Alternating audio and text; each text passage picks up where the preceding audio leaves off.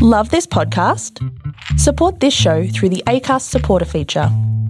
It's up to you how much you give, and there's no regular commitment. Just hit the link in the show description to support now. Life is full of what-ifs. Some awesome, like what if AI could fold your laundry? And some, well, less awesome, like what if you have unexpected medical costs? United Healthcare can help get you covered with Health Protector Guard fixed indemnity insurance plans. They supplement your primary plan to help you manage out-of-pocket costs. No deductibles, no enrollment periods, and especially no more what-ifs. Visit uh1.com to find the Health Protector Guard plan for you. Yeah, the fetish explanation makes a lot more sense than any kind of emotional, psychosocial type justification. Oop, there's my Uber Eats. 1 second.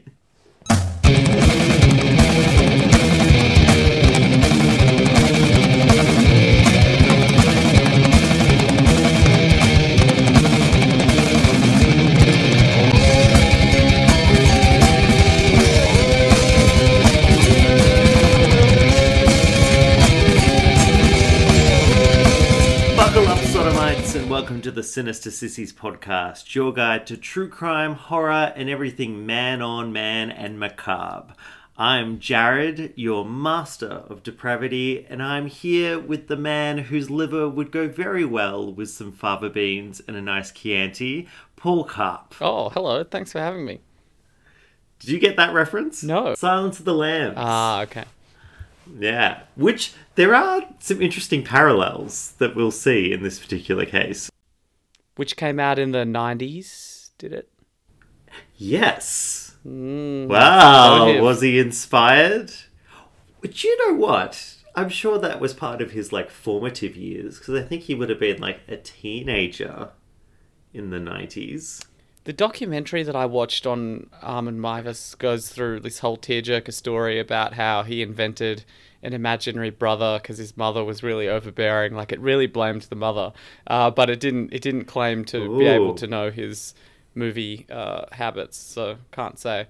So today's episode is on famous German cannibal Armin Meiwes.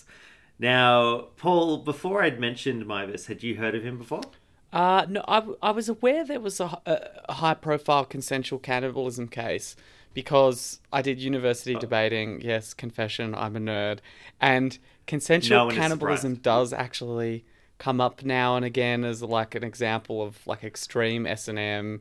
And I use it with first-year law students. Yeah. I always bring it up as a great example of...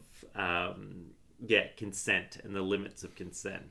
We jump right into it. Of course, he's not just any run-of-the-mill cannibal. The thing that's really interesting about the Armin Meiwes case is that his quote-unquote victim consented to be eaten. And it raises a lot of very interesting ethical and legal conundrums, which nerdy debate students and lawyers love that shit. Love it. Yeah, because The case showed up that there was a bit of a gap in the law in Germany in that cannibalism wasn't illegal. And so there was a kind of weird in-between, is it manslaughter because the victim asked to be killed and he was just complying with a request, or is it murder because he also wanted to kill him? Hard to legally classify. All right, so what do we know about our wonderful cannibal friend, Mr. Meiwes? He was born in 1961 in Germany, in a small town, the name of which I'm going to butcher. I believe it's Kassel. Paul's nodding in agreement. Your German knowledge, yeah? Yeah. I'm doing good. His father abandoned him at quite a young age, at the age of 8 years old, and he was largely raised by his mother. Now, by all accounts, in terms of what I've read, in terms of media reports, Armin Meiwes' mother was quite difficult. She was very critical, she was quite overbearing, and there seemed to be some sort of dependency that was created between Meiwes and his mother. don't know a lot about Armin Meiwes's childhood, and so I don't know how much of this stuff is people trying to fill the narrative conveniently. By Meiwes's own account, his fantasies about cannibalism and eating other children or other boys came about quite early on. Yeah, as young as 8. Yeah, and he had, at a young age, he had an imaginary friend that he called Frankie, and he would confess these fantasies to Frankie, by the reports that I've read. Yeah, I think it is interesting, though, that in order to get out of the murder charge, he argued that it wasn't a sexual fantasy. So I do wonder how much of this stuff about the imaginary brother, imaginary friend, who he feels more close to when he eats him, how much of that is like a desperately trying to think of some reason why you might want to eat someone that isn't because you get a hard on. Things really began to change for Meiwes because in 1999 his mother died, leaving him completely alone to his own thoughts and fantasies in a large house in the countryside in Germany. And it's at this time that he began to go on the internet and start to pursue his cannibalistic fantasies. Yeah, so he started advertising for willing victims. And this is like early days of the internet as well, where it's all like notice boards and stuff. Yeah, it's like no dark web, no encryption, just like one of the notice boards was called like Cannibal Cafe or something. It's like it's all just out there. And there was an interview with Meiwes where he said that in these early days of the internet, he said that there were thousands of message boards dedicated just to cannibalism. Like it was like a popular topic in like the turn of millennia for some reason. Yeah, he like estimated there were 8,000 in Germany alone. And when he seems like a lot. And when he advertised, he got like 200 replies. So well, let's talk about what he actually advertised. So in 2000, at the age of 39, Meiwes posted an advertisement on the website Cannibal Cafe, as you said, and it said this: looking for well-built 18 to 30-year-olds to be slaughtered and then consumed. Do you know what pissed me off about this? I'm his upper limit, right? In a couple of months, I'm no longer on the menu, apparently. Oh, well, it is gay death then, isn't it? 30. Well, it's such bullshit though, because he's 39 and he's wanting to get these like youngins. Yeah, you think if you've got a fantasy that sick, you wouldn't be that picky about who said yes. At 39, you should not be going after 18-year-olds. This is my... Well, he still got a reply, so... Well, he didn't just get one reply. As you said, he got apparently hundreds of responses from people who have this fantasy of being slaughtered and consumed. Yeah, although, they didn't go through with it, so you wonder whether they're just, jerking off to it and then logging off. Yeah, and I wonder, I haven't actually seen any surveys or anything like that, but I wonder how common this fantasy is. This sexual fantasy of being consumed. Because, like, I don't want to say, like, I was going to say I get it. I do kind of get it. Like, as in terms of the rich tapestry of S&M dynamics, being eaten by another person makes a sort of sense. Yeah, one of the like psychological experts on the doco was saying that it's like a very extreme dom sub thing where the sub gains power from the fact that in that moment when they're being consumed, they're like very integral to and important to the dom because they're giving them that experience. They're becoming part of them in a way that they otherwise wouldn't, which as best as one can rationalize a perverse fetish that one doesn't share, I found that kind of persuasive. Perverse in a non-critical, non-judgmental sense. If you have this fantasy as a fantasy, I think it's pretty non-problematic. I think there's a debate to be had about whether the criminal law should get involved, but I'm not gonna in just the fantasy. I'm not gonna police my language around calling cannibalism a perverse sexual fantasy. It's PC culture gone mad, Jared. Didn't you learn anything from White by Bret Easton Ellis? Hey, it's more interesting than heterosexual sex. That's what I'll say. That I can agree with. Yeah. So most of these responses were bullshit, and he actually spent months vetting different people to see whether or not they were actually willing to go along with his cannibal fantasy. There was one guy by the name of Borge Jose who actually attended Mivas's house, lied on the table in preparation to be butchered, and then ostensibly backed out. He said he complained of feeling sick and was asked to be released. And Mivas said, "Oh, yep, sure. If you're a bit sick, I can't eat you, apparently," and let him leave. So all round good bloke, you know? Well, not forcing anyone to be there, not pushing them into it. Look, this is a guy who respects consent. Well, there you go, exactly. He has stronger moral principles than a lot of like frat boys in America, really. As in, at the first sign that someone wasn't into it, he let them leave and he obliged, and he seemed to have been quite a respectful gentleman.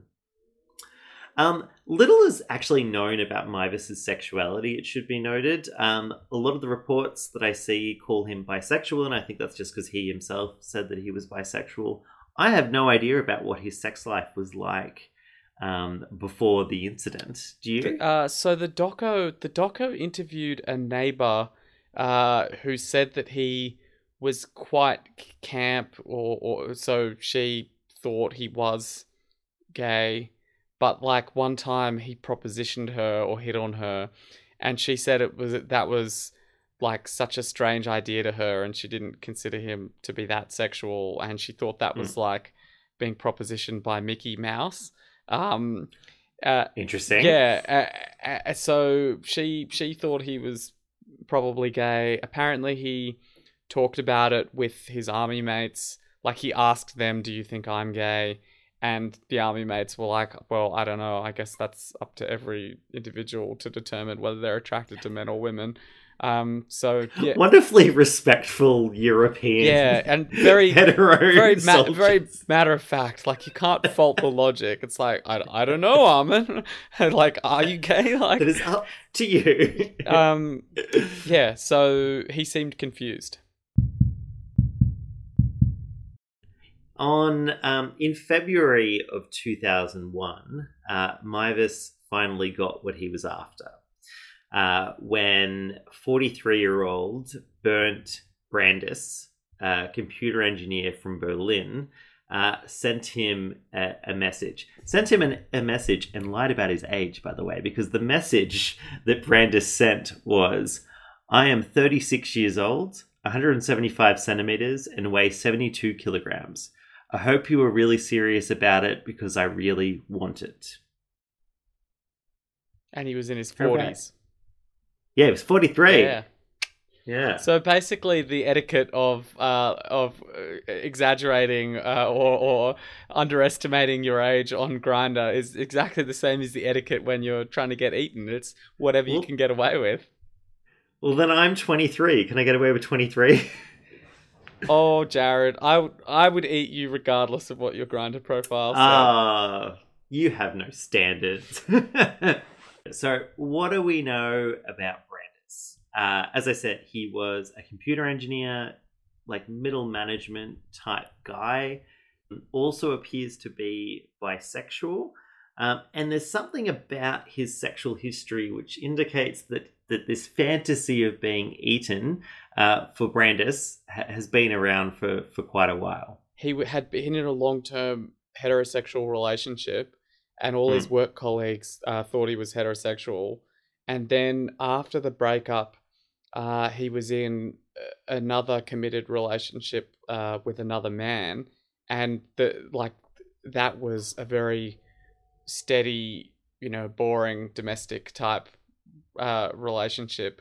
But then he also saw rent boys who he asked to bite off or cut off his penis. So he was seeking out the fantasies with sex workers while having a completely normal gay relationship after having a completely normal straight relationship. At the time that Brandis responded to Mivas's ad to be eaten, he was living with a man who had no idea about Brandis's sexual fantasies. Interviewed after the fact, his partner, who I believe was given the pseudonym Renee J., his partner said, "Inflicting pain was never an issue in our relationship. I didn't like it." So it was just never talked about, and Brandis seems to have harbored these fantasies in secret when he responded to the ad. You are aware that you have a sexual fantasy or desire that's particularly stigmatized, or that it's abnormal, that it's normal that lots of other people around you wouldn't be aware of that because you just wouldn't tell them. So yeah, you wouldn't openly talk about, I want to have my penis eaten. It's not a conversational kink. There's some kinks like, ooh, I like to be handcuffed slightly. That's a conversational kink. Maybe not with work colleagues, but with friends, that's fine. Yeah. Yeah. Anything to do with severing of things, I feel like, is the limit.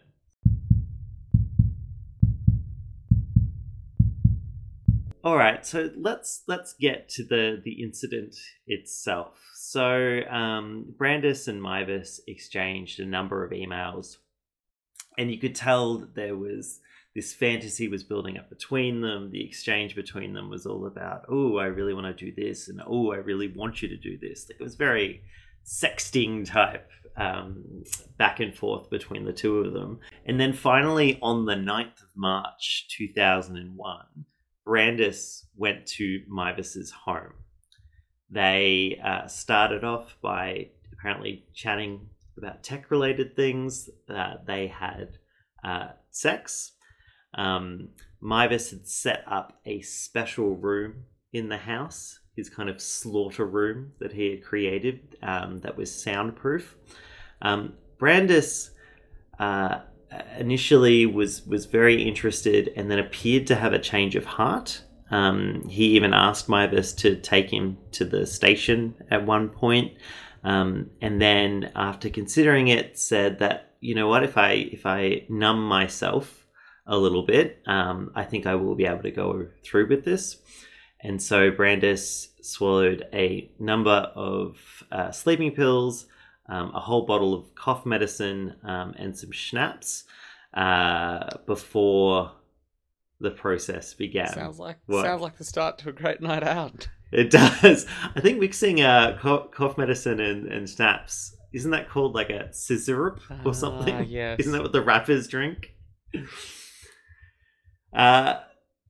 Finally, at around 6 p.m., Brandis turned to Mivas and said, "Do it now." Now, I am going to go through the details of what happened. Now, I'm going to do this because I want to talk about the ethics in relation to this consensual cannibalism case. And I think in order to really process the ethics, you need to know graphically exactly what happened. However, if you're a squeamish person... Whoa. You're giving the trigger warning now? I just think this one maybe needs it just a little bit. Sure. If you're a squeamish person, you probably shouldn't be listening to this podcast, is probably the actual trigger warning. The reason that we know exactly what happened is that the whole process was videotaped and viewed not just by court officials, but also journalists, which I found a bit strange. Open justice. Yeah. Very in favour of it. I'm surprised that copies of the tape haven't been found or distributed. Apparently it's a form of lost media, and nobody's seen it.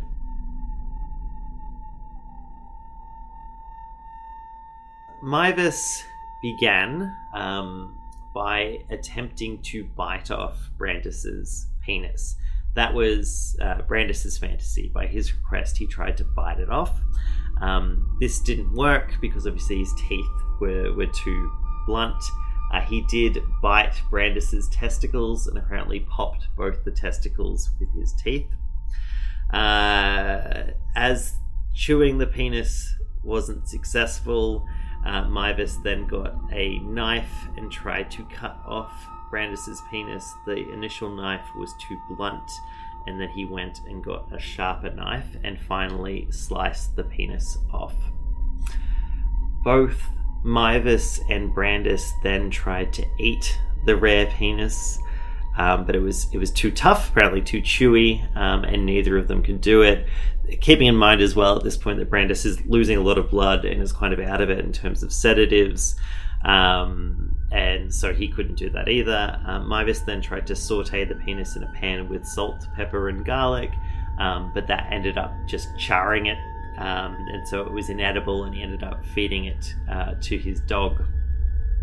Brandis was placed in a bathtub filled with ice, whilst Mivus took a break from it all. He apparently went and read a Star Trek book for 3 hours. When he finally returned, Brandis was still alive but bleeding out and on the brink of death, and Mivus kissed him once and then stabbed him to death in the throat.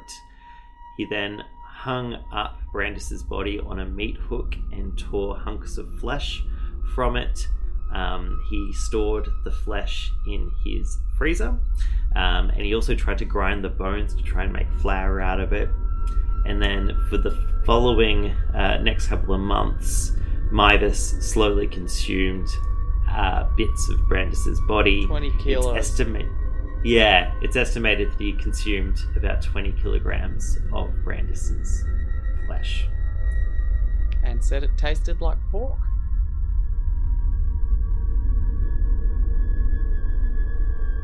Rough stuff. Not pleasant goings on occurring there. Yeah, it's like even if your fantasy was to eat someone or to be eaten, you can see how actually carrying it out you might just back out after grievously wounding them. But nope. Yeah, and I think what people find particularly disturbing about this as well is that Mivus, it was very meticulous. And so the way that I'm just picturing him dead-eyed, no reaction going through this process. It's hard to get inside his head and try and understand exactly what his motivations were. If you, I was thinking of it always in terms of the distinction between murder and manslaughter, and I was just thinking, if he stayed downstairs and just let him bleed out in the bath, would have had a much stronger, case for manslaughter. But because he went up and finished the job, it was later upgraded to re-prosecuted and upgraded to murder. And so, yeah, that is what tipped him over into the longer sentence. There's no indication, though, that he sought out to kill. I think that final couple of stabs to the neck was really out of mercy more than anything else. So, how did Mivus get caught? Well, he was pleased with the results of his first victim, so he then placed fresh ads on, I don't know if it was on the Cannibal Cafe website or other websites, but he posted fresh ads for new victims. A college student in Austria saw the ads and reported it to police. Police went to Mivus's home in December of 2002. Investigators searched his home and found body parts of Brandis and also the videotape which they saw. They also seized Mivus's hard drive, where they found thousands of images of torture and violent pornography. He would have got away with it if he didn't re-advertise. Yeah, he should have just been satisfied with one. One and done. That's what I always say. He wasn't even done. He wasn't even. Yeah, there was still good flesh Still had there. a freezer full of it. It's just a waste of good meat. Probably wanted someone younger. Sure, like this is over. This is in its 30s now. It's too haggard. It's too flabby and fatty.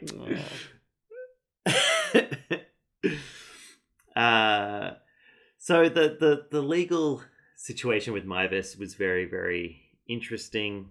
Mivus admitted exactly what he did straight away. So the trial was never run on the basis that he didn't do it, or this was... I mean, I don't know how you'd run the case of just like, I didn't even know that there were bits of person in my house. But it wasn't run on that basis. He was charged with murder and interference with the corpse. Whilst the murder charge was on the table, the trial judge ultimately convicted him of voluntary manslaughter and not murder, and his initial sentence, which was given on the 30th of January 2004, was for 8.5 years in prison, which is quite low. Although the media at the time, obviously this had a lot of media sensation at the time, the media commentary in Germany at the time is that many people thought that he shouldn't have been on trial at all, which is quite an interesting idea, because it seemed clear that Brandis was consenting, and some people thought that he shouldn't have been charged with anything. Yeah, and the form of manslaughter that he was charged with is similar to what people would be charged with if they were complying with someone else's request to be euthanized. So the sexual motive is really the thing that distinguishes it from that. But that's why the prosecutors appealed. They appealed the decision in 2005, and a retrial was ordered. I know the fact that Brandis consumed a number of sedatives was raised. There were psychiatric assessments. Well, there was a psychiatric assessment of Mivus who found that he wasn't suffering from a mental health issue. He was suffering from a personality disorder of some sort, but he wasn't suffering from a mental health diagnosis like schizophrenia or anything like that. The ones that get you off in criminal law, if I remember correctly, are the ones where you literally don't know what you're doing. Where you're in a dissociative state where you think that you're doing battle with a giant panda when you're actually stabbing someone to death. Not where you appreciate that the other person is a human, but you're driven to do it because of a sexual urge. Like that doesn't get you off. I don't know what the test is in Germany, but generally, if you know the act that you're doing and you know that it has lethal consequences, even if you were paranoid and thought that someone was out to get you or something like that, you're never going to get a full defense on the basis of mental illness. And then you get committed anyway. Yeah, and that there was a discussion about whether or not it was appropriate to commit him, and ultimately that was not the decision. The retrial, the new judge concluded that he should have been convicted of murder, and he was given a sentence of life in prison. What is your take on this? Do you agree that he should have been charged at all? And if he was charged, what do you think he should have got? Well, it seems to answer the description of both crimes, because it is him killing Brandis at Brandis's request. So in that sense, it does meet the description of the manslaughter charge. But then it is also him intentionally killing him with the sexual motive. So it does seem to answer the higher one as well. And yeah, I've got a bit of a kind of Goldilocks approach to this, where 8.5 years seems too light, but life seems too long. And yeah, I think you can have philosophical discussions about is there even a public harm that you're trying to prevent if the victim consents to it? But I think in practicality, you wouldn't want people getting off from murders by claiming that they, that the victim consented. Claiming that the victim consented. So maybe occasionally you have to be hard, even on these cases where it seems the victim was consenting, just to send a broader social message that, don't kill people, even if they have a fantasy about it. Yeah, I think that's the strongest argument against... I mean, the civil libertarian in me wants to say consensual cannibalism, go nuts. That's my kind of principled moral position, is that we should value consent and people should be able to consent to their own death on their own terms for whatever reason. That's my kind of strong position. But I can see having that defense available being abused fairly readily by somebody who has killed someone.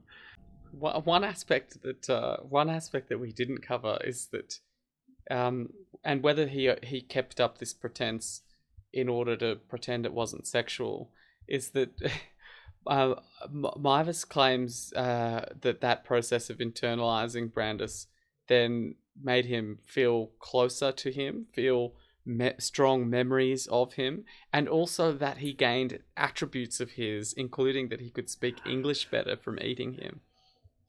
Oh, that's a side benefit. Spooky. Since he's been in prison, though, he's been a bit active. He's now a vegetarian, which is in all the media reports. You'd become a veggie just to troll the media, wouldn't you? Yeah. It fits the narrative. Just bring out too a well. tofu cookbook at Christmas and just be like, He's also apparently part of a prisons group that supports Green Party politics. Oh, I'm sure they're thrilled about his endorsement. So he cares a lot about the environment, which is nice. And another thing which I thought was quite interesting is, and this plays into the Silence of the Lambs Hannibal Lecter thing, he has been consulted a couple of times when investigating cannibal-linked murders. Yeah. So investigators have actually gone in and he's consulted and assisted in investigations for situations where they've got murders where they think that the motivation might be this kind of cannibalistic urge. And so, as it stands, Mivus is still in prison, consuming his vegetarian meals and no doubt looking thirstily at his fellow inmates. Thank you for listening to the Sinister Sissies podcast. You can follow us on Twitter at Sinister Sissies, or you can follow me individually at Jared Bartle, or you can follow Paul at Paul_Carp. I'd like you to also consider donating to our Patreon, where you can get exclusive access to audio commentaries and articles written by myself. You can find us on Patreon at Sinister Sissies, and it really helps out the show. Until next time, stay sinister.